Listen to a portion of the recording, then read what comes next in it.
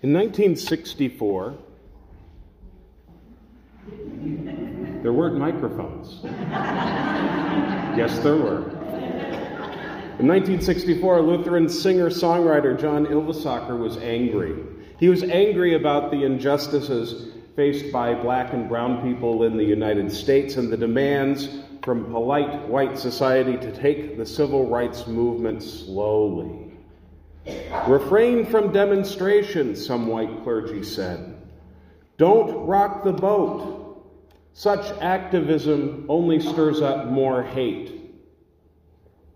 Out of Ylvisaker's anger at this demand for patience came several songs released on his 1967 album, Blue Livin', including this one, The Truth Comes Out. And after describing a couple dialogues with Christians who didn't like the way Jesus did certain things, from having wine at communion to treating people with equal dignity, Ylvisaker sings, well, maybe I'm as guilty as all the rest when it comes right down to the final test. What do I think of this one called Christ? I know it's easy to be enticed into making of him what I'd like to find, rather than he who left all behind to take the form of a man like me and lead to death hanging from a tree. Is that the thing I don't like about Jesus? If we're honest, there are lots of things we might not like about Jesus. We might object, for instance, to the suspicious circumstances of his mother's pregnancy.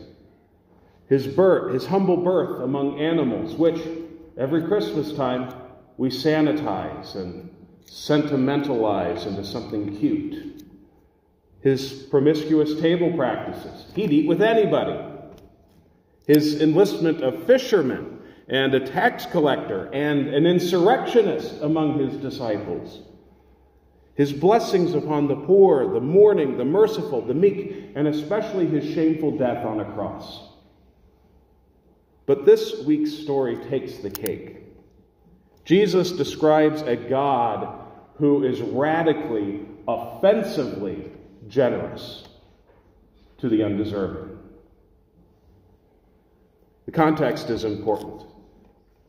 Just before, Jesus had encountered a rich young man. Jesus told him to sell his possessions, give the money to the poor, and follow, which the man gets very upset about. He goes away grieving. Jesus warns his disciples about the difficulty of entering the kingdom of heaven for a wealthy person. It's the famous, it's easier for a camel to go through the eye of a needle phrase. And then the disciples wondered, well, who then can be saved? And Jesus says, for God all things are possible. But that isn't enough for Peter. Look, we've left everything and followed you. What then will we have? It's easy to sympathize with poor Peter.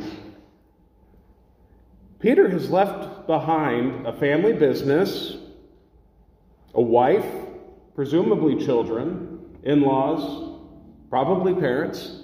There's a whole extended family and a whole life that Peter has left behind to follow Jesus. Little wonder he's anxious. So Jesus tells this story, addressing that question. What then will we have?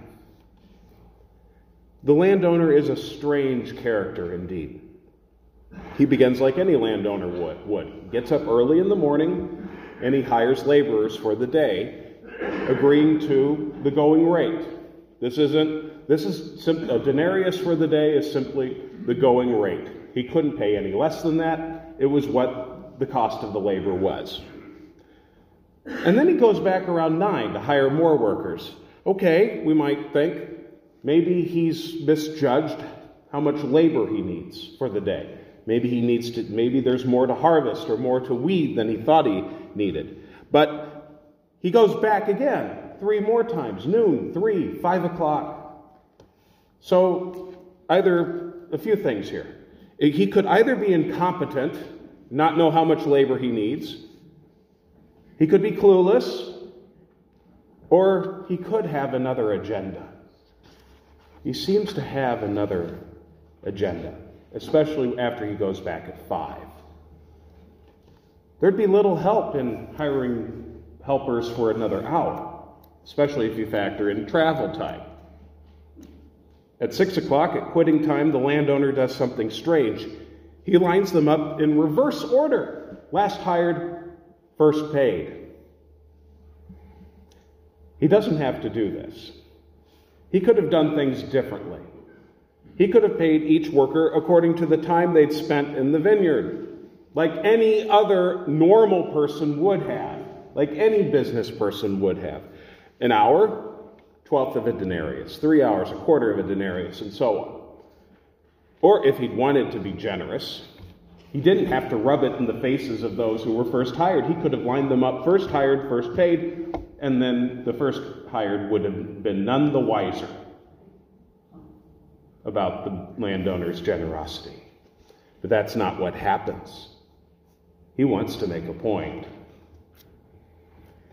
The landowner operates with a different economic theory than the rest of the world.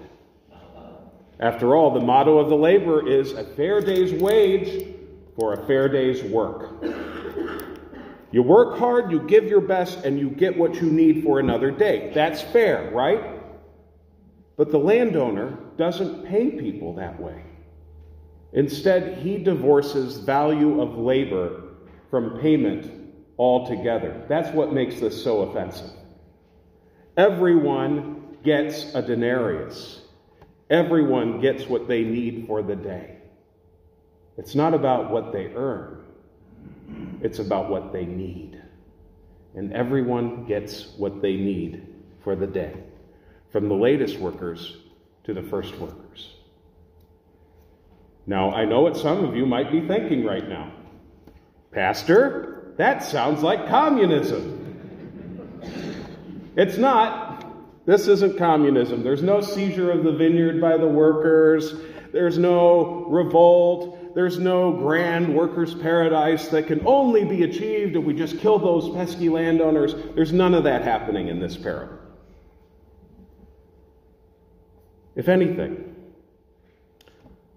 what we have in the landowner is one who gives, a sovereign landowner who gives according to what one needs, out of the landowner's own generosity, out of the landowner's own desire to give it. No other obligation at all. This sort of radical generosity has a very long history with God's people. Long ago in the desert, God fed God's people with manna and quail, not because they deserved it.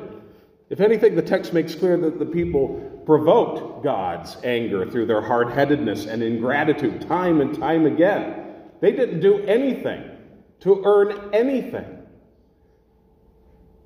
But because God simply desired to give them what they needed, God gave it. Even after the debacles of the golden calf and their refusal to enter the land the first time, when the people turned their backs on God's promises, God still fed the people in the desert. God still gave the people what they needed. Out of nothing but grace. And God continues to give people what they need each day. If some people don't have enough for the day, that's a problem with our distribution, not with God's grace. That's a problem with our generosity, not with God's. God certainly gives us all we need for the day. There can be so much fear about what we have or don't have, about whether we have enough. And worse, we can justify someone's lack for the day by their perceived unworthiness. If they don't have enough to eat for the day, clearly they don't deserve to eat. This is clearly counter to what Jesus is telling us here, where Jesus describes a kingdom where God gives enough for all. Not by what they deserve, but by what they need. God is so generous. God is so generous to us, to you and to me. We live in this wonderful community of Alexandria. We worship in this beautiful, well-appointed space. We have capable musicians who are so generous with their time. We have people in this congregation who do amazing work in this community in the practice of sharing God's grace with others, God's goodness. And most of us have our bread, our denarius for the day. But most of all, God has given us his Son, Jesus Christ, to reconcile us to God and to our neighbors.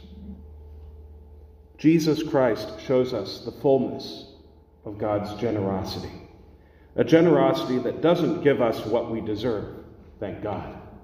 Who among us is going to stand before God at the last and say, I want you to give me exactly what I deserve?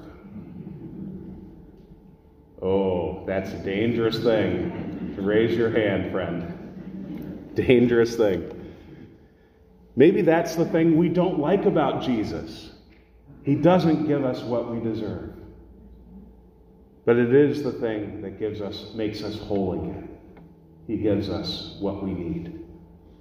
Praise God for God's goodness and love to us in Christ our Lord.